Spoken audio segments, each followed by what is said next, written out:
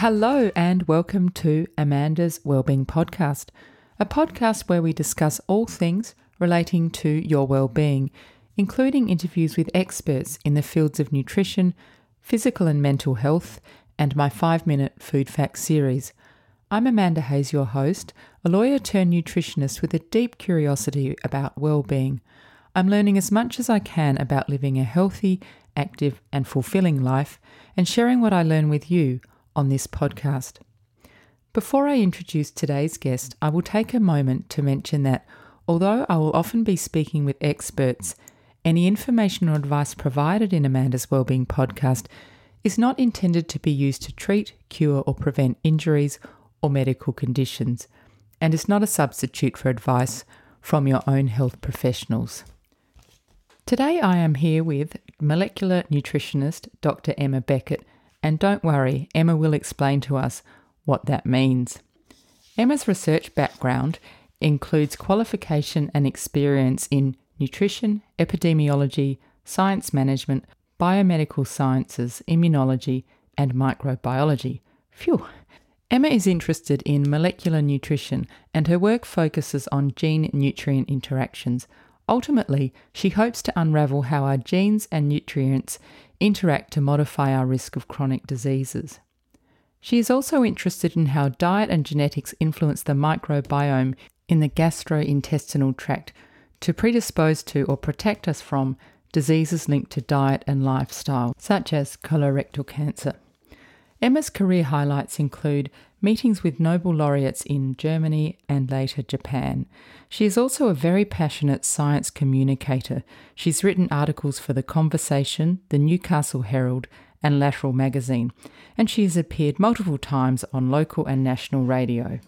The focus of Emma's science communication work is on nutrition myth-busting and empowering the public to interpret nutrition research without falling prey to marketing hype. Today, the main focus of our conversation is going to be on the microbiome. I really hope you enjoy this episode because I certainly enjoyed talking with Emma. Today, I am here with Emma Beckett, molecular nutritionist. So hi, Emma, and welcome to Amanda's Wellbeing Podcast. Thank you so much for having me. Oh, it's a pleasure. So Emma, you clearly have an enthusiasm for acquiring knowledge and advancing knowledge about the links between diet and disease. And so today we're going to focus on your work as a molecular nutritionist, and especially as that relates to the microbiome. However, first I'd like to understand something about your passion for science and where that has come from. So what drew you towards studying science and working in the research field? So I guess I was very lucky. I had two scientifically minded parents. My dad is a geologist and my mum is a high school physics teacher. So I had science in my life from a very young age, but I didn't always want to be a scientist. I actually, as long as I can remember knowing that grown-ups needed to have jobs, I wanted to be a lawyer. And I actually started studying law at university straight out of high school. And when I started studying law, I realized that what I thought I was going to like about law, I thought I was going to love the making an argument and the looking at evidence and figuring out the truth and explaining that to people in strong terms. I realized once I started law that that's not what lawyers do. They do a lot of paperwork, but looking at evidence and figuring out the truth is what scientists actually do. So I switched into science and lived happily ever after. Good move. I didn't cotton on to that quite as quickly as you because I started studying law and it wasn't really the right fit for me. But you know, some people love it, so each to their own. And what would you say then to young people out there who are thinking about a career in science? I would say science is a great career. I love my job. I'm so lucky that every day in my job is different. Some days I'll be in the lab with a kind of stereotypical white lab with test tubes and pipettes and moving coloured liquids around like you'd see on TV. And then other days I'm out talking to people. Other days I'm teaching. I think what I would really say to people who are interested in a career in science is it's not like on TV. It's not these weird geniuses working in isolation that we kind of get this idea from, dramatic and comedy TV shows. It's very much a teamwork and people kind of business. So if you think you might like it, but you don't want to be a weirdo sitting on your own in the lab, don't worry. Very few of us are weirdos sitting on our own in the lab. Well, that's great advice. And I think the other thing about it is it's very broad, isn't it? There are lots of, you can specialise in so many different areas, or as you say, go into lots of different types of scientific work, either research or teaching. So, yeah, it sounds like a great opportunity for people. Yeah, and science can take you anywhere, really. Like if you study science at university or at high school, you think that you're kind of stuck in this set of facts. Like my first science degree was in biomedical science, and I didn't end up being a biomedical scientist. I ended up being a nutrition scientist. And so, but in the middle, I worked in a bank, and, I've done all kinds of other things. So a lot of those skills I learned in my early science degree were transferable skills that I could then apply to another specialist topic. So you're not stuck in the one that you first choose. So I don't think you need to decide straight away. Oh, that's good advice too. I think for young people coming out of school, it's very hard to know what you really want to do because you haven't had much life experience at that stage. Well, and you feel like you need to decide in a rush when you finish school, don't you? You do. 4 years at university seems like a very long time when you're 18, but when you look back at my age, it doesn't seem like long at all. Exactly. So, Emma, let's talk about your research. I understand that molecular nutrition is one of the most rapidly developing fields in nutrition science. So can you explain to us, I guess, to start this conversation off, what is molecular nutrition? What does that mean? Yeah, so molecular nutrition is really getting down to the nitty-gritty of how the components of foods, the nutrients and the bioactive compounds, how they interact with the molecules in our body. So it can be everything from the actual metabolism and the interaction with enzymes through to the interaction with our DNA. So we have nutrigenetics and nutrigenomics, which is where our nutrients interact with our DNA and can help switch them on and off and change the way our genes are expressed. So it's basically the molecular basis of you are what you eat. So rather than saying people eat particular foods or particular dietary patterns, and we see these big external outcomes, we're looking at what's going on inside, in the cells, in the DNA to try and explain that. That sounds absolutely fascinating and also quite complicated because there are so many, obviously, moving parts. I mean, food itself, like take an apple, for example, there's thousands of different compounds in that and then thousands of different things, molecules in our body that it can interact with. So where do you start? It is difficult to know where to start. And, sometimes when we're studying these things, we look at individual compounds. And this is where kind of those superfood stories come from. This compound, we looked at it and it changed this. And so if you eat more of this food, but of course we don't eat individual compounds. Yes. And sometimes when we're doing those studies, we're looking for new ways of taking the good things in food and turning them into other products or turning them into medications. But really we do eat the food in its whole structure. So we do need to, in molecular nutrition as well, look at the interactions between those compounds when they're all consumed together. Yeah, well, that makes perfect sense because I think, I don't know, but one of the criticisms I think of nutrition science is it can be very reductive, as you say, like, for example, studying vitamin C, but we don't eat vitamin C. We eat an orange or an apple or a... I think the problem isn't so much the reductionist approach to the research. Right. It's when the reductionist research gets translated into what people should do. So, of course, we need to study vitamin C and vitamin D and figure out individually what they're all doing. And sometimes that's to decide how much we should recommend of those amounts of nutrients and supplement recommendations. But then when we say, well, eat this food, it's high in this vitamin, that's where the story kind of gets lost a little bit because people don't really translate how much of certain things are in things, and then it confuses the big picture. Yeah, absolutely. And that is such an important aspect of what you do, and I do want to come to that later in our discussion about, scientific communication. But let's sort of get back onto this molecular nutrition discussion. So one of the things you're involved in is the examination of the link between genes, diet, and our microbiome, and how this can influence our predisposition towards health and or certain diseases. So that's a big topic. So let's break that down a bit. First of all, let's talk about what the microbiome is. We often hear how important that is for human health, but what is it actually? What is our microbiome? Yeah, so the microbiome is the sum of all the microorganisms that live in and on our body. And often when we say microbiome, we're using the word "ome" because we measure them by measuring the genes that those microbes have to detect that they're there. So we could also say microbiota to talk about the sum of all those microbes. So often we're talking about the gut microbiome, and that's the one people are most familiar with, the trillions of bacteria that live in the gut. And we often focus on bacteria basically because they're the most abundant, but also because they're the easiest to study. But we've also got fungi, we've got viruses, and we've got other kinds of microbes that live in and on our body all the time. And what we're interested in studying the microbiome is how they live with us.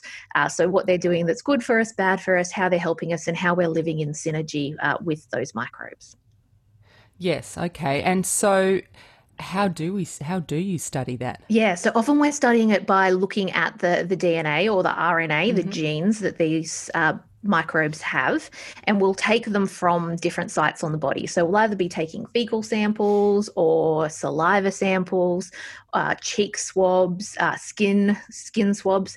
Bacteria, viruses, microbes are going to live almost everywhere on our body that there is a surface. So taking samples from those surfaces where we can, or from the things that are excreted from those surfaces. Yes. So yeah, I spend a lot of time working with bodily fluids. Yes. Well, I guess you have to, don't you? Why then is it important for us to understand the microbiome? Yeah, so when I was in university, they taught us that the bacteria in our guts were important because they formed a barrier and stopped bad bacteria from growing there. And so, 10, 20 years ago, that's what we thought these bugs were doing. But now it's become very clear that these bugs are doing a lot more. So they're part of the ecosystem that is our body. And while they're in our body, they're secreting metabolites. They're eating things that we eat, and they're releasing waste products. Those waste products are then absorbed into our body. They go into our bloodstream and they travel off to our other organs. And that's where they're having these effects on health. And we're only just beginning to understand really how all that works. Oh, that is absolutely fascinating. Does everybody have a different microbiome? Yeah, so everyone will have their own unique profile of microbes when it comes to what populations are there and what balance they're in. But we can see patterns where you can group people and say, this person has this kind of pattern and these kinds of dominant ones. And then you can say, this group will have this pattern. And so often we're looking at the shifts in those patterns rather than the individual makeup of each person. But yeah, we are all going to be different.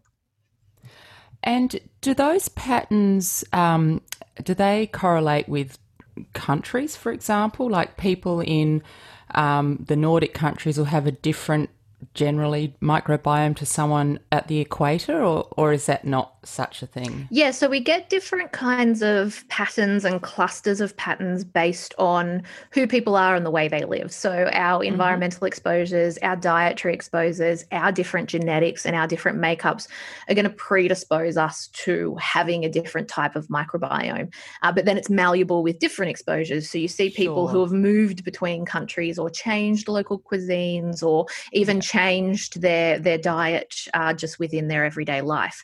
So we see those kinds of differences. So it's definitely different in different places, but for all kinds of different reasons. Yeah, sure. How then are the genes and the microbiome linked, and do they both influence each other? Yeah, so our genes and their genes are both going to be different and interact together. Yep.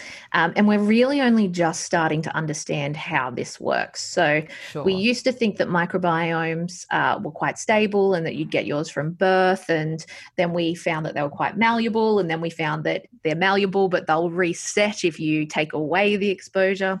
Mm-hmm. And we've only really just started to look at and understand how the different receptors that are in the body are changing the way the microbiome is composed and the way it survives. So if you think, for example, about your gut bacteria, and the way your gut bacteria will be influenced by the movement of food through your gastrointestinal tract. So some of us will have more robust and faster gut motility and squeeze food faster through our stomachs and our intestines than others. And you can see that that would have a big effect on what microbes can stay in the gastrointestinal tract and how they survive. So all those kinds of little differences are all going to add up to influence people's microbiomes differently. Right. And you did mention before the word reset the microbiome. So what would happen, for example, if someone compromises their microbiome? For example, they take a long course of antibiotics, and as most of us know, that can harm some of the bacteria inside our gut. Can we, in quotes, fix that?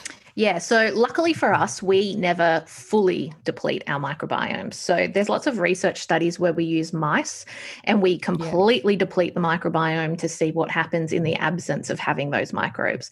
But for humans, that's never going to happen. We're going to have little pockets and we're going to have little bits within there where you can regenerate from. So yes, if you take antibiotics, particularly a long course of antibiotics, then you will get a dysbiotic state because those antibiotics can't pick which bacteria they kill. Yes.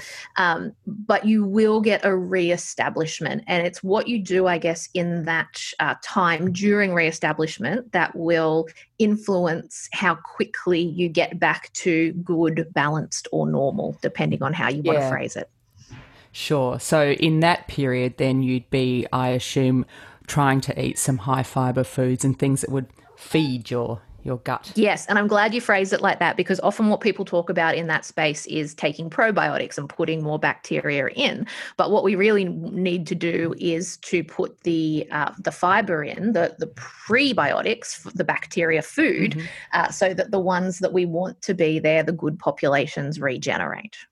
Yes, okay. Just from my reading over the years, that's certainly something that I think people are understanding more and more, that it's about feeding our gut bacteria rather than just, as you say, I'm sure, and I do want to come to this, I'm sure there is a role for taking probiotics, but I think ultimately we want to try and get our gut bacteria to regenerate itself, I suppose. Yeah, and not do things that will kill the good bacteria to start with is probably even more important. There's no point, trying to get over a hangover with probiotics and prebiotics. You're better off not smashing those wines that are going to damage the bugs to start with. Do we know then the balance between genetic and environmental factors in determining the makeup of a microbiome? I mean, obviously it's almost impossible to say 50-50 or something, but is there a relative sense of what that might be like? So we do have studies where people try and put numbers on it. So we can do twin studies, for example, and, say that the identical twins have matched DNA. So therefore the differences you can see in their microbiomes, that's explained by the environmental influences. But we've really spent a lot more time studying the environmental influences than we have spent studying the genetic influences. So it's really difficult to say at the moment because it is so complicated. There are so many ways that these microbes are interacting with our body. And then you have these kind of feedback loops where you change the gut bacteria and then that can change the way different receptors are expressed. And then the changing of how those receptors are expressed will change how we detect the gut bacteria, and then that loops back in again. So it's really very, very complicated. Right. Wow. It does sound very complicated. It's like a never-ending maze. Yeah, I'm not sure we will ever figure it all out. Well, in a way, maybe not, because everyone is different. And if there's 7 billion people on the planet with 7 billion different microbiomes, it's going to be very tricky. You did mention twin studies, and I'll just jump quickly to that because I believe you're a twin. Yes, I am. I'm an identical twin. An identical twin. Yes, right. and we have another twin sibling pair in my immediate family. I have fraternal brother and sister twin pair as well. Wow. And yeah, so that's probably one of the reasons why I got interested in genetics, because I could really see in my family growing up I also should say I've got 9 brothers and sisters. I could really see in my family. Were busy. Yes, they were. I could really see in my family those differences and similarities between us. And, as an identical, I really had this sense from very early on. I had a molecular clone of myself. We have the same DNA. But then looking at all my other brothers and sisters, and we've all got different colored hair and different colored eyes, and some are tall and some are short. And we all respect those differences in people. The differences we can see, we go, oh, yeah, that's our genetics. But we forget that on the inside, we're different as well. And the DNA, the genes that decide how we taste or metabolize and all of those other things for our bodily processes, we forget that they're different as well. And, for me, that's really interesting and something that I thought about probably before I even knew the words to explain it. Yeah, with identical twins, as you say, they're kind of useful in quotes for science to study things like the microbiome because the differences, you might say, okay, well, they're explained by environment. But I guess one of the complicating factors, often identical twins are brought up in the same environment anyway. So doesn't that complicate it a bit? Yeah, so it does a little bit, but then obviously we have deviation. So we can study, my twin sister and I barely spent a night apart for our first 18 years of our lives. And then I moved to Norway and she stayed in Australia. Right. And now, she lives in Sydney, I live in Newcastle. And, we live very different lives now. I was vegetarian for 15, 16 years. She wasn't. And so it's about, tracking the similarities while they're together and then watching how things deviate. So we know that the longer identical twins live apart, the more different their microbiomes will become. And the same for couples. The longer a couple lives together, the more similar their microbiomes will become because they're contaminating and reseeding each other from their own microbiomes all the time. So yeah, it's really about studying where we know the differences happen. Right. Well, that's fascinating. So is your twin in science as well? Does she work in science? Kind of. She's a speech pathologist, so technically taught in education and arts, but very scientific and health focused. So we have been talking about what we eat and how that influences our microbiome. Can you explain I know it's obviously complicated, but can you try and explain in simple terms for us how what we eat impacts our genes and our microbiome? Okay, I'll start with the microbiome because that's probably the easiest one. So what we eat is not just to feed us, it's to feed the microbiome as well. And also what we eat, particularly for the gastrointestinal microbiome, what we eat is where they live. That's what those bugs are going to have to sit in and grow in and live and thrive in. And so if we eat, what we know we should eat, diets high in fruit and vegetables and whole grains and cereals, and that's going to feed the microbiome. So that's literally what gut bacteria eat. It's also part of the high fiber scaffold of the environment that they live in is important for them to thrive. And then all of the things that we know we shouldn't do, like drinking too much alcohol and eating too many refined carbohydrates and eating too much fat, all of those things upset that environment. They make it more difficult for the bacteria to grow. And I keep diverting back to bacteria when really we've got to remember there are viruses and fungi and everything else in there as well. But it's part of that ecosystem and that balance. And it's just much easier to study the gut bacteria at this point. So then that obviously is going to have a knock-on effect to what goes on in the rest of our body.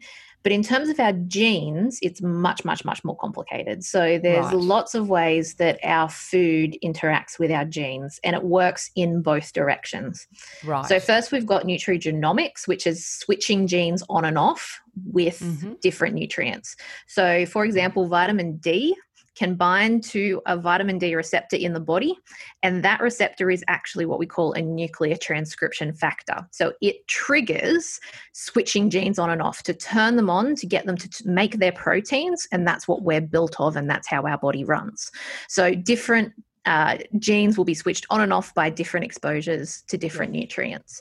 But then we've also got epigenetics, where we have little marks put on our genes to help switch them on and off. So that's stuff like DNA methylation, where the methyl groups essentially, I'm really oversimplifying, but essentially they block the machinery from getting onto the DNA to switch it on and off. And those methyl groups come from our diet. So our B vitamins are part of feeding that methyl cycle to make them happen. And then there's microRNAs, and then there's histone modifications, and all of those are modified by food. And sometimes it's directly, and sometimes it's in response to what the nutrient or the bioactive compound is doing somewhere else in the body. And then, of course, we've got the other way as well, where the genes we have will change the way we respond to each of those foods as well. So we all have different versions of our enzymes that process our vitamins. We've got different versions of the receptors that detect the nutrients. And so it all loops back around and keeps influencing each other. Yeah, amazing. So if somebody has a diet that's devoid of, say, vitamin D or B vitamins or something, that could quite severely impact then how I don't even know the right scientific terms for this, but how the genes express themselves and things. Is that right? Yeah, so that's part of when we look at like our nutrient reference values in Australia. We have, our RDIs and our AIs to talk about, adequate intake for acute needs, what we need on a daily basis to run our body. Yes. But then we've got our suggested dietary targets as well. And a lot of them are around chronic diseases. And so you're not going to, if you don't have vitamin D for a day, your genes don't switch off and you don't die immediately. But it might mean that the genetic signaling that we need to do certain things to reduce our risk of certain diseases like cancers or heart disease don't work as well over the long term if we're not meeting those targets. And so it's not like, your genes, the body has backup systems, and we've got, redundancies. Sure. And, you don't just switch off those genes and suddenly you don't have a vitamin D receptor or whatever anymore. But over time, those exposures will add up and have consequences. And that's really the kind of thing we're trying to figure out so that we can all have the right diet to help us be healthy and well in old age. Yeah, sure. I mean, to me, that really speaks to having a diverse diet. So you're making sure you're covering off all the right vitamins and minerals and things. Absolutely. And diverse is much more fun. Yes, indeed it is. Tell us about some of the study that you've done and maybe some things that have been revealed that you think are interesting.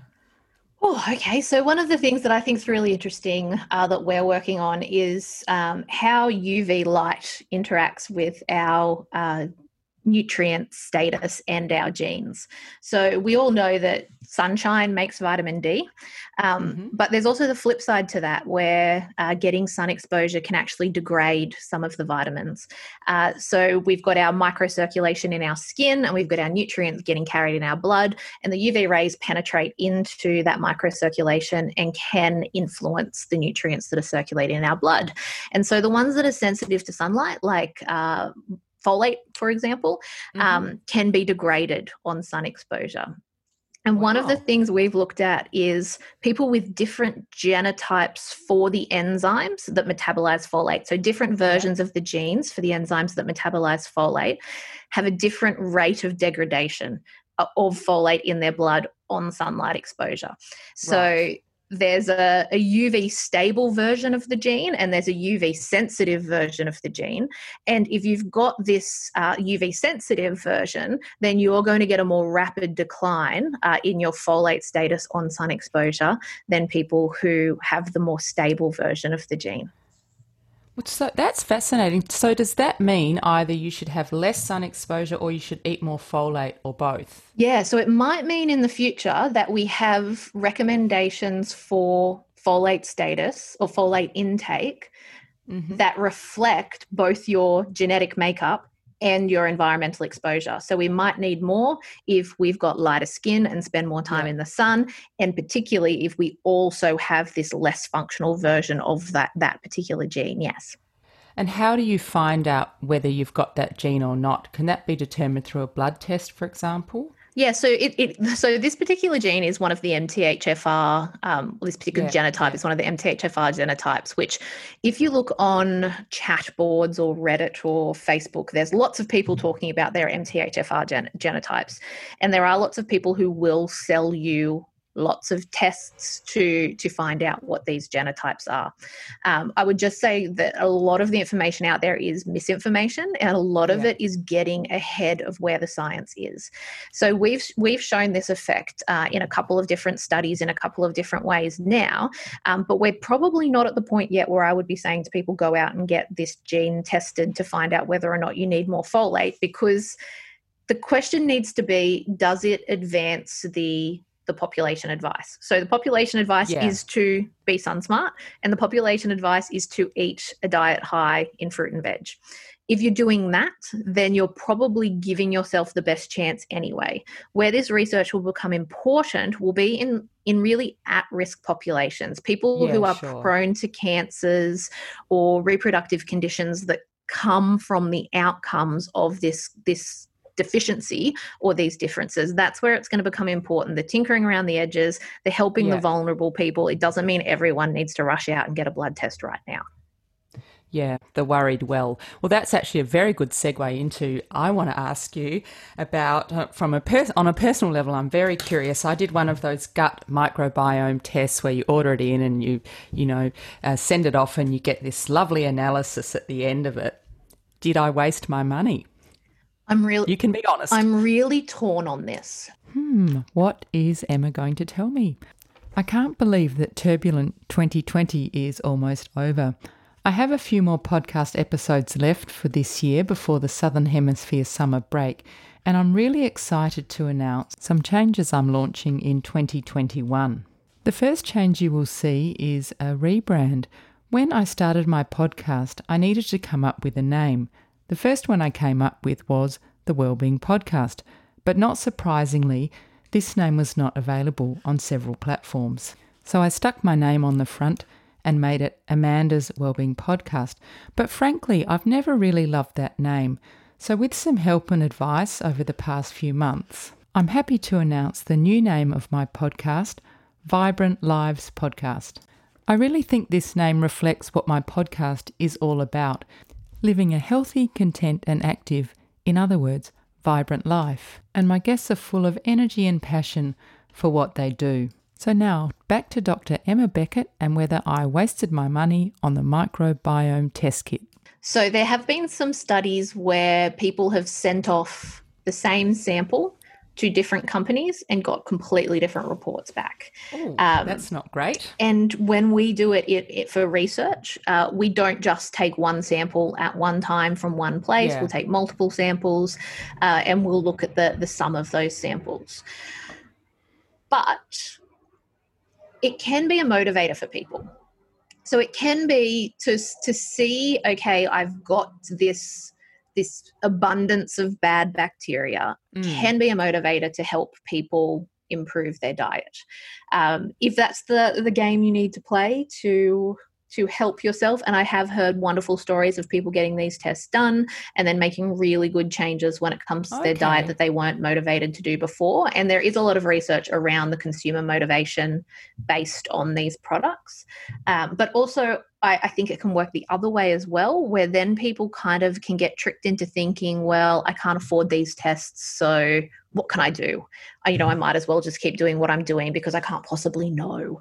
And so, get it if you want to and, use it in the best way that you can, but I wouldn't, sink your whole worth of your diet and your dietary plans into that kind of I did it out of curiosity, to be honest. I just thought, what's this report going to look like? And, I was quite pleased with the results. It showed I had a nice diversity, and the overall recommendation for me was to eat a little bit more resistant starch. So I've actually done that.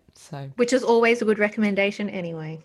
Yeah, exactly. And Emma, I think another thing that you look at in your research, apart from the disease links, is how a person's genes can influence how they process food in the body and their food preferences, which is fascinating. So can you tell us a little bit about that? Yeah, so we do a lot of work on taste and taste receptors and taste genetics. And I think we all know that we all like different foods, but often Yes. we find it quite confronting when people say they taste something different to us. So we all respect the idea of, sweet tooth versus no sweet tooth and, people who prefer savory over sweet. But I'm one of those people who coriander tastes like soap. And Yeah, when interesting. I try and explain that to people who coriander tastes like coriander, which I can't even imagine what coriander is No. meant to taste like, people look at you like you've just said you have two heads. And they really can't comprehend the fact that it does literally taste different to you. And there's some people, coriander will taste like dirt too. And that's because the receptor that detects the volatiles in our nose, the volatile compound that makes coriander taste like coriander is very chemically similar to the compound that makes soap taste like soap.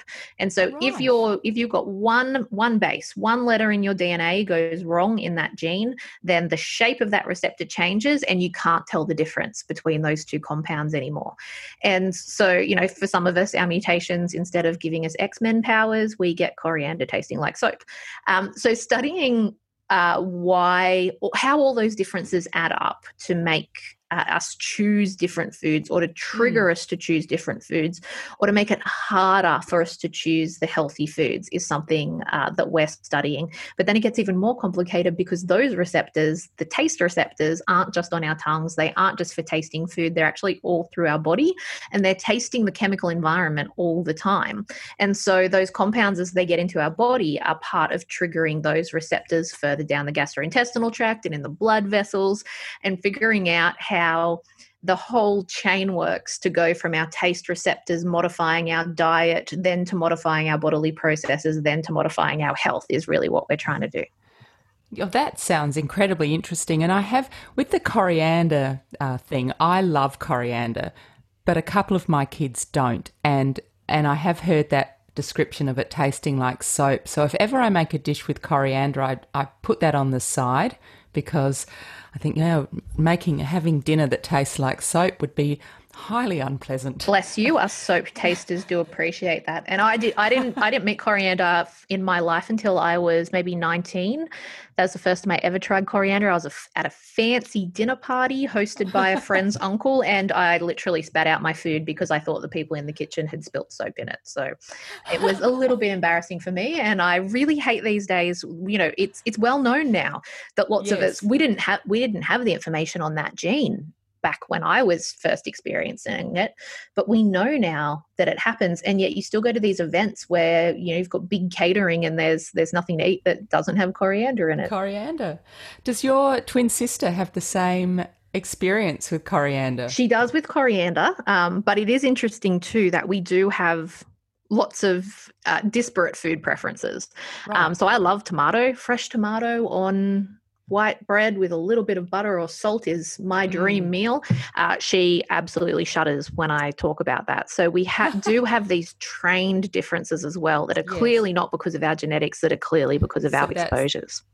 That was actually one of my questions, environment. So it does have an impact then on preferences. Yeah, so you've got all these differences that are based in genetics. So, bitter tasters versus non-tasters, and, looking at people who think that Brussels sprouts are very buttery and not bitter at all, whereas other people are like, they are the most bitter thing ever. How dare you try and feed them to me? But you can train yourself on top of that. So if you think back to your first cup of coffee or your first beer, you probably didn't go yum coffee. You probably didn't go yum beer. But most of us... Olives. Or olives, yep. All kinds of... Yep. Sorry, I always use the alcohol options. And most of us didn't like it to start with, and we probably put sugar in our coffee when we were new to drinking it, or lots of milk, and that often tapers off over time. And we learn to savor the bitterness in the beer, and we learn to savor the bitterness in the olives. So part of that is the loop to our brain changing, because bitter is an aversive taste from an evolutionary perspective to protect us from poison. Sure. And coffee, beer, even too many olives could be poison.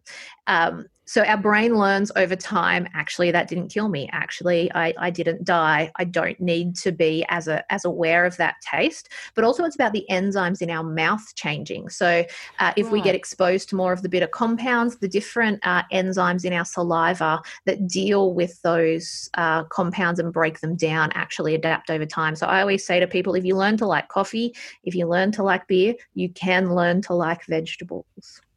Well, that was actually what I was thinking about when you were talking. I was thinking, well, what's the practical application of this study? And I think one would be introducing kids to vegetables, because they do often taste bitter to children.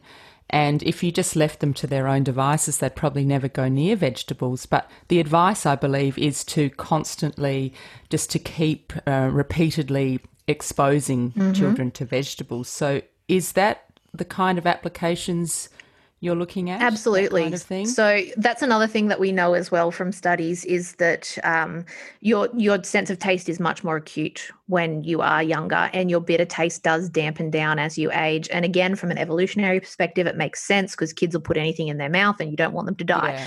And so giving kids a taste so that they get exposed and they get that loop is part of training them to like the vegetables. So if you make it a traumatic event where you're like, eat this broccoli or you're going to be in trouble, then of course that's not going to help them reset that loop. So yeah, making it we call it a no thank you bite. If you put it in your mouth, that's okay, and then you're allowed to say no thank you. So yeah, it is part of the taste training, and it comes back to as well what mum eats while she's pregnant as well. That gets into the amniotic fluid, and when she's breastfeeding, that gets into the breast milk, and all of that's about taste training as well. Ah, well, that's interesting, because I love broccoli. It's one of my favourite foods. I ate it when I was pregnant, but it took me about 16 years of constant exposure to get my son to eat broccoli. Which is not terribly surprising. It does take a while for that bitter intensity that protects us in youth to wear off. And sometimes I think back to the vegetables that I hated and how much I enjoy them now, and think, could we do a way of shortcutting that? So, I've got these long-term plans. These are my harebrained ideas that we could add broccoli powder to infant formula so that they're getting little bits of sensitization from very, very early on. But of course, you're not allowed to mess with infant formula because it's very finely balanced in its nutritional composition. So, if we can expose people earlier, maybe we can get them onto healthier patterns earlier. But also, we don't want to make it a thing, because we don't want people to think vegetables are a chore, because I'm so sick of people acting like vegetables are a chore. We can make them a joy as well.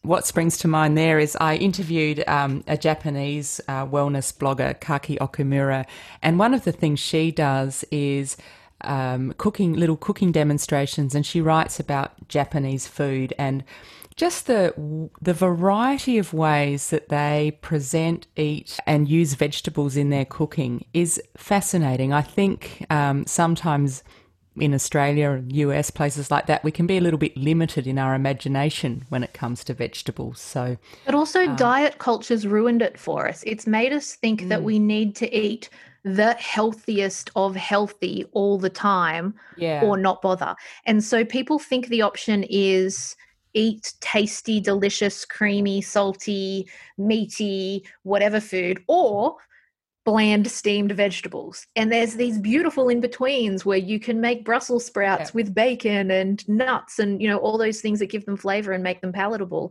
And, I always say, pasta, people think pasta is, too many carbs, I can't eat pasta. For me, pasta is the perfect vessel to get veggies in. So, they can taste good. So we've been talking about food preferences and likes and dislikes and how that can be influenced by your genes and your microbiome.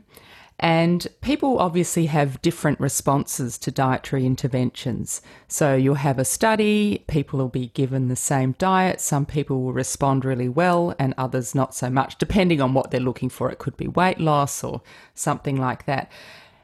Is this one of the reasons why the one size fits all diets are not always effective. Absolutely. And, there's so many reasons why there's no one size fits all approach to our diet. It is our genes, it is our microbiome, and it's also our lifestyle and our priorities and how we live as well. So we can't divorce that idea of a healthy diet from who we are biologically and who we are in the world.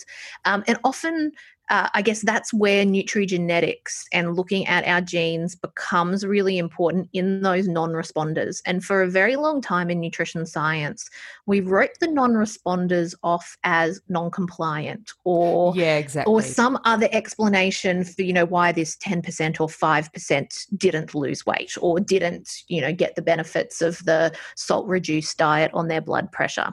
And I think that's really where this becomes important, is figuring out why that 5% or 10% or whatever it is didn't respond and what we need to do differently to get them to respond. Do they need a higher dose? Do they need a stronger intervention? Do they need a completely different intervention? And so we make these general recommendations for the masses, which are very broad and are by definition designed to cover most people.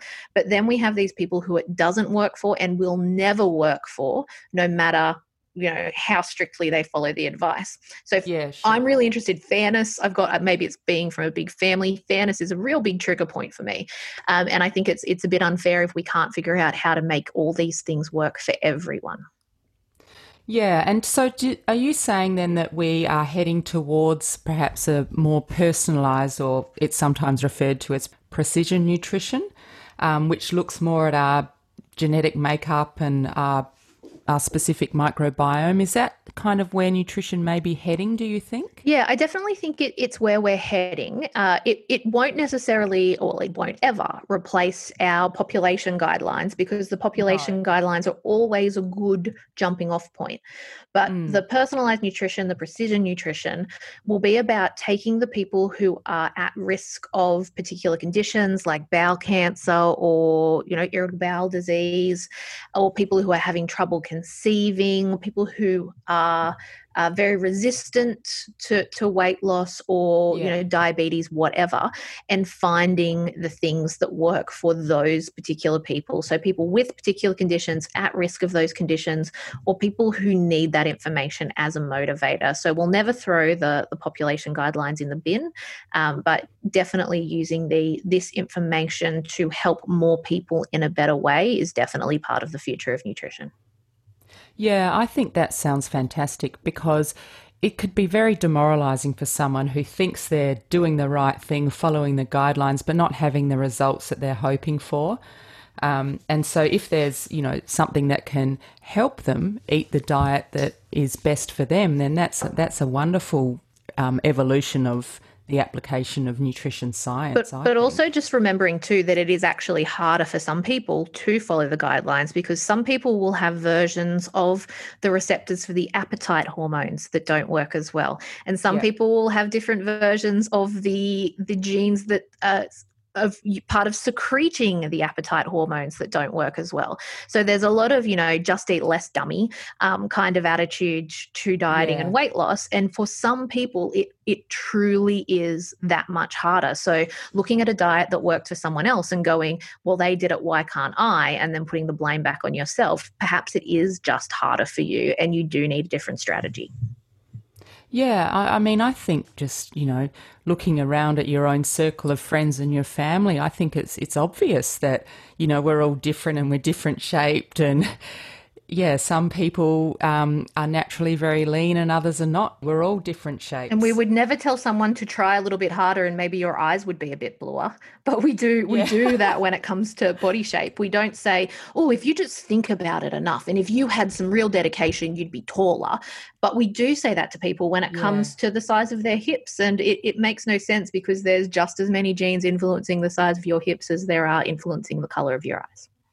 Absolutely. I think it's that the other thing this in my head it seems to be leading to is just a more accepting approach, as we do realise that people respond differently, taking the blame out of it all. Yeah, absolutely. And there is some argument that it could go in the other direction. So if we told people, if you add up all of the genes that we know contribute to obesity risk, then that can explain several kilos of different weight between certain people. And there is some people who would argue that the risk in the other direction is great as well. If you found out that you had the obesity gene, maybe you'd go, well, I'm going to be obese anyway. It's my genes. Why should I try? And there is always that risk that we could be demotivating some people. And so we need to make sure that we are careful in the way we use this information and the way that we counsel people on this information, which is, again, why I don't recommend doing the self-test online and going into a chat room to get your results interpreted. I'd much prefer to recommend people go and see a dietitian and get this done properly so that they can have conversations with someone who can help them understand that information. Obviously, then that's going to be a very tailored conversation.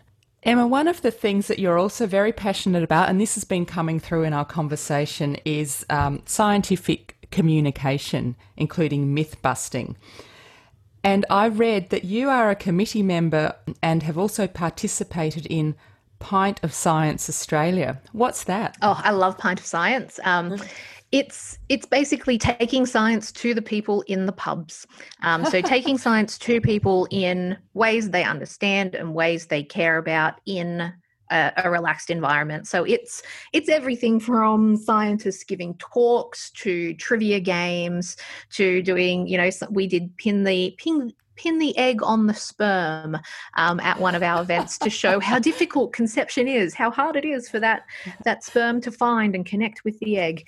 It's a fun way of bringing science to the people. And, the Pint of Science is partly because we do it in pubs, but it's also because, you're getting that pint-sized serve. We don't have to teach everyone everything about science for them to get a bit of joy and a little bit of extra understanding out of it. Oh, that's brilliant. I love the sound of that. Emma, we all eat. We all have opinions about what we eat, and lots of it ends up on social media. So can you explain the difference to the listeners between scientific evidence and anecdote?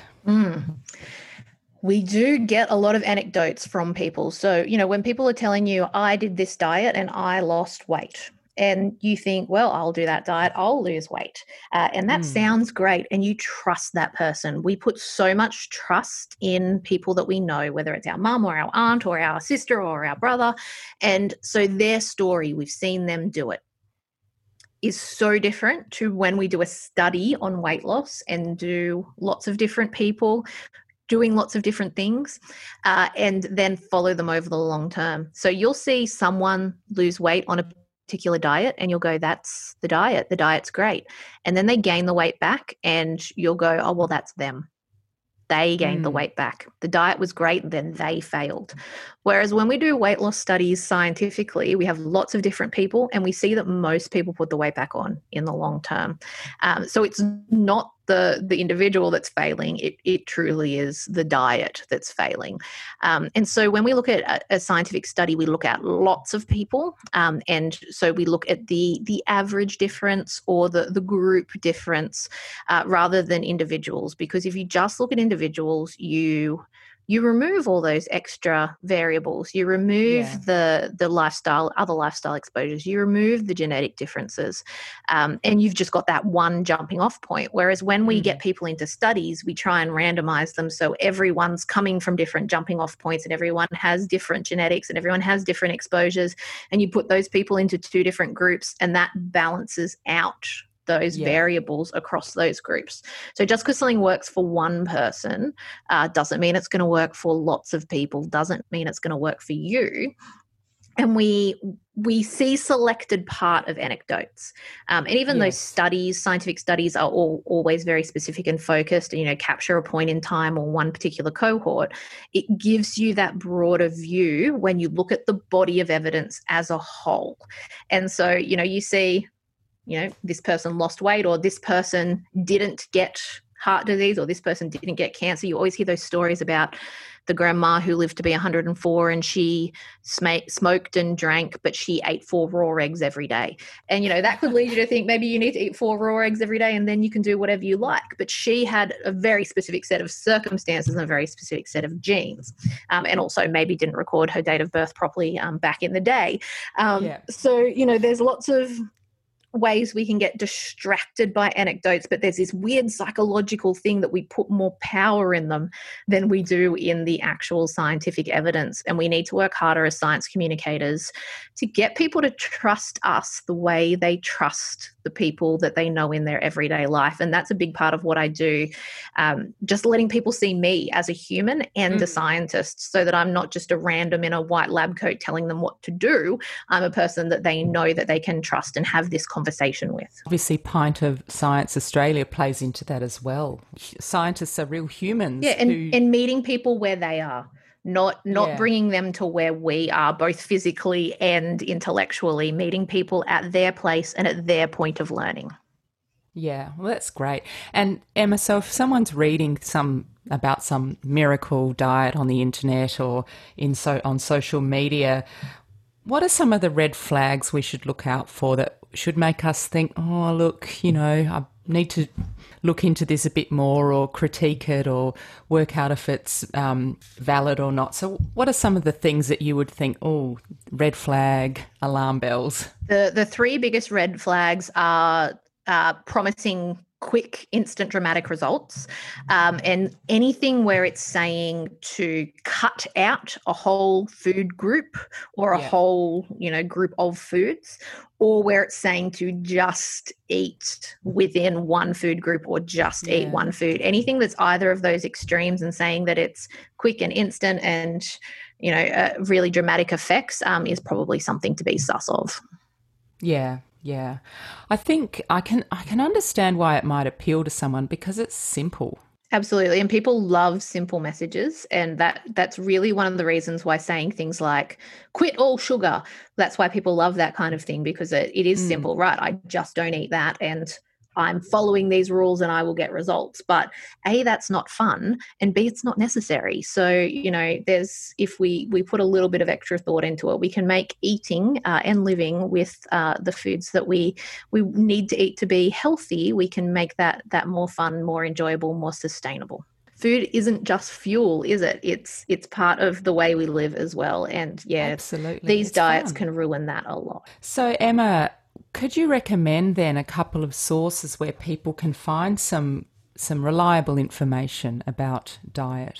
Yeah, so I guess if you're looking for information about what you should be eating, most of us are looking online these days. That is the source of a majority of our information. So don't look at random websites. So you want to look for a website that's a .gov or a .org, some kind of official. So looking at the Australian Dietary Guidelines, the Australian Guide to Healthy Eating, those are good jumping off points. And then each of the state health bodies in Australia have good resources online that can point you to the right people to ask for advice, but also have simple kind of resources. So if you are going to go online, go to those official sources, go to the Australian government, the state governments, go to the big non-government organisations that have that good reputation. Don't go to a celebrity website just because they're pretty. If you eat what they do, you'll look like them. Generally, they're trying to sell you something, or they're just genetically blessed. And plus, it's their job to look good. So, they spend a lot of money and time into looking the way they look. So go to those official sources. Don't stray away from that. Social media is not your friend when it comes to people giving dietary advice or nutritional information. There are a lot of us who work in nutrition and dietetics who are working hard to make it a better space. But there's a lot of people on social media who prey on that desire for a sense of community and turn the dietary advice into this being part of a faction or being part of a tribe. Not my word, theirs. I don't like to use that word when it comes to nutrition. But they prey on that fact that people, they're not just looking for something to eat, they're looking for someone to have this ownership and this sense of community with. So social media is full of people preying on that. And even though there are good people who are trying to work against it, it is a difficult place to get this information. Yeah, it is tricky. And I will put links to some of those sites that you've mentioned in the show notes. And Emma, with all your knowledge about the microbiome and the links between diet and disease, Can you give us some tips then on what you would consider a healthy eating pattern? Yeah, so there is, we are revising the Australian Dietary Guidelines right now, and there is a lot of criticism of the guidelines from celebrity diet gurus and even from within the nutrition and dietetic community. The biggest problem with the guidelines is people aren't following them. So if you follow the guidelines properly, they are good advice. So it's a diet high in fruit and veg, a variety of fruit and veg, not eating too much meat and choosing lean meats, and eating whole grains and cereals. So, we have this whole low carb movement and we cut out all the grains and cereals, but you inadvertently, by doing that, you can inadvertently go low fiber, and fiber, the prebiotics and the other fibers are really important for that gut health and those microbes. So we don't want to be cutting them out completely. We want to be reducing our exposure to the highly refined ones where we can. So getting that diversity and getting that joy back into eating, I think, is part of the advice, but also making sure you're getting, the variety of nutrients through eating different colored fruits and veg, and getting the fiber through the fruit and veg and through the whole grains as well. Yeah. So variety is king, isn't it? And unprocessed. Avoiding highly processed foods, I think. Yeah, I mean, processed foods have their place. I think we try and take the easy way out by demonizing processed foods a lot and saying, just eat fresh whole foods. But that's difficult. It's difficult to eat fresh whole foods, and it's more expensive because, we hear this argument all the time. Actually, it's cheaper to buy fresh whole foods, which is true if you just look at the cost of putting them in your shopping basket. But then you've got to think about the perishability factor and the skills and the creativity that people need to be able to turn them into a suitable, tasty meal that they want to eat.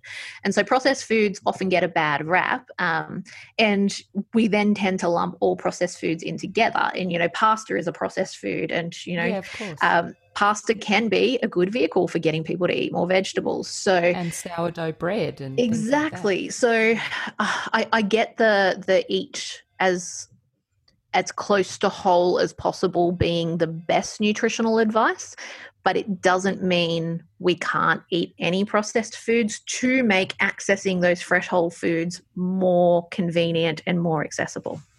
Yeah, that's great advice, Emma. I touched on this before. Do you recommend probiotic supplements, or is just eating the foods that promote gut health and feed our gut bacteria, is that enough? What would you say? I wouldn't recommend taking any supplement unless you have been medically advised. So we have this whole idea in nutrition that more is more, so supplements are great. But if you're not deficient in something, putting more of it in doesn't help, and that goes for probiotics as well as vitamins and minerals. So one of the important things to remember with probiotics is a lot of them are proprietary strains, single strains of single organisms. And if you're not deficient in that single strain, then that's not going to do you much benefit. So looking at doing things that can encourage the growth of the good bacteria, like eating the high fiber diet, not killing them with alcohol and high fat diets, is probably more important. There are cases where people need to be careful with probiotics, for example, when they're on chemotherapy. So, that's going to damage your gut microbiome, but you don't want to be throwing things in that are going to trigger immune responses when you're in that state. So people need to be careful about reintroduction. So again, it's about variety. So getting them from food, and fermented foods will have a high variety of bacteria in them.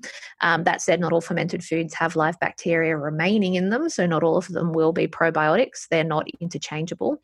But, I do things like I buy a different brand of yogurt every time, because each of those yogurt companies has their own strain. And there's some coming through now that are more diverse cultures. They're not just using the single strain. But even then, I buy a different one every time, because that's my best bet for getting the most out of that bacteria. But it's really better to look after what we have first rather than to try and put more in. Yeah. Oh, that's great advice. And I'm going to definitely take up your yogurt advice, because I tend to stick to the same brand because I like it. It makes life more fun too, though. Variety is truly the spice of life. Emma, who or what inspires you? Oh, gosh. That's a big question.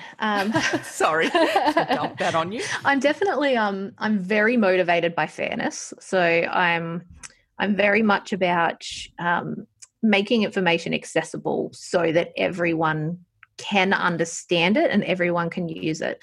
So I'm very much not interested in telling people what to do. I'm interested in giving people information in a way that they understand so that they can use it. So fairness is definitely one of my big triggers. In terms of inspirational figures, definitely my mum. My mum, raising all us kids, and doing it in such a fun way, thinking back to food and food heroes. My mum, we grew a lot of our own food when we were kids. And in hindsight, we did that because you probably couldn't afford to feed a family our size on one paycheck if you didn't grow a lot of your own food. But we used to do these big, garden working bees and, going down into the garden on the weekends, to harvest all the food and plant more food and tend to the weeds. It was this big fun family activity that we really loved doing. And she made everything from scratch. We had barely any, shop bought food when we were kids. Everything was baked from scratch and everything made from scratch. And so, seeing how she did that but still made it fun. We didn't go, we're eating food from scratch because we're poor and can't afford to buy shop bought things. We didn't know. We didn't know that was it. And it did have a bit of a flip when I left home and had my own money and my own time and decision making. And so to me now, like really bad quality shop bought cake is like the coolest novelty to me. I'm like, a cake that you can just get. This is amazing. So it did have a bit of a backfire effect for a little while. But now I look at all the things that I know how to make from scratch. I make my own candy. I don't buy candy at the shops. I can make my own candy and add my own flavors and do my own things to it.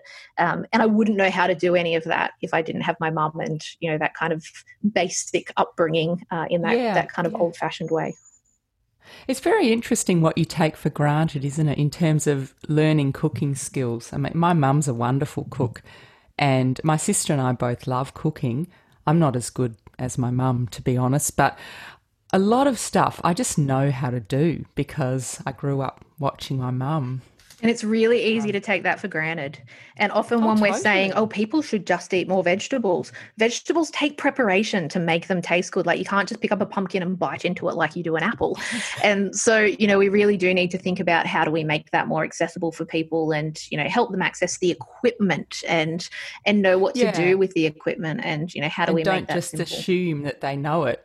Yeah, just because it's obvious to us doesn't mean it's obvious to everyone. And that's a really big problem in nutrition communication is people think their level of expertise is where everyone should be coming in at, and it really isn't. No, that's also a good observation. So, Emma, my final question, and I like to ask all of my guests this one, if you could recommend 2 things that people could do to improve their well-being, what would they be? 2 things to improve their well-being. It doesn't have to be food related. It can be anything. They probably are going to be food related for me though, because that really is my life. Well, the first big picture one, not food related, I would say run your own race. There's so much competition in society, whether it's weight or health or career success or anything else. And being a twin, I obviously was acutely aware of that growing up. And, I'd say I've done something. And the next question would be, and what about your sister? And since I've learned to be me and embrace my authentic self and not try to compete with other people, I've been a much happier, healthier person. So run your own race, I think would be my first piece of advice. And then for well-being, I think bringing food all together into well-being rather than focusing on nutrients and nutrition is focus on small changes that can bring joy and nutrition into your life. So don't go from eating a diet high in fast foods and enjoyable snacks to only ever eating salad. Don't try and do those things in big jumps. Go small changes. Go, how can I add 1 vegetable to this? How can I add 1 serve of fruit in my day? What can I do to make this single thing that I'm making or eating 1 little edge better? So baby steps in any change to try and improve your diet or or anything that you're doing to try and improve yourself. Baby steps, because big jumps are much harder. Yeah, and they're less likely to be sustainable, I would say. Much more likely to hurt yourself with a big jump. Yeah. Emma, thank you very much. It's been a real pleasure chatting to you today. And if someone wants to follow what you're doing, what's the best place for them to do that? I'm on all of the social medias, and unfortunately, because I grew them all organically, they're all different handles. So you can find me on Twitter at Synapse101. I'm on Instagram at Emmy_101. And I'm on Facebook as Dr. Emma Beckett, Food and Nutrition Scientist. And on my Instagram and my Twitter, you can see me every day with a new food outfit or new combination of food outfits and a fun food fact to go with them. That's wonderful. Well, I will just say, Emma and I are looking at each other over Zoom. She is wearing a gorgeous pink shirt with avocados all over it. And matching avocado earrings. Avocado earrings. I thought they were. Actually fit together in the two halves to become a full anatomically correct avocado. Wonderful. So thank you very much, Emma. Oh, thank you so much for having me. It's been great. And that was the wonderful and vibrant molecular nutritionist, Dr. Emma Beckett. I will put links to Emma's social media handles in the show notes. Thank you for listening today, and I do hope that you found today's interview with Emma interesting. If you did, please share the podcast and tell your friends about it. And if you could take a minute to leave a rating on Apple Podcasts, it will help people find my podcast. If you would like to subscribe to Amanda's Wellbeing Podcast, you can subscribe on all good podcast providers like Apple Podcasts, Spotify, Stitcher, iHeartRadio and Google Podcasts. You can also subscribe on YouTube. Please follow me on Instagram and Facebook at Amanda's Wellbeing Podcast, and also please check out my website at www.amandaswellbeingpodcast.com. Producing the podcast is a labour of love. It has become my full-time job and I dedicate a lot of time, money and effort towards it. So if you enjoy my podcast and would like to support it, I would be so grateful. You can make contributions via Patreon or PayPal, which you can access from the donate page on my website. I'll put a link in the show notes, so please do check it out. Another way you can support my podcast is by purchasing a book from the bookshop on my website. If you click on the Amazon link in my bookshop, at no extra cost to you, I receive a small commission when you buy a book because I'm an Amazon affiliate. Thank you so much for tuning in. Eat well, move well, think well.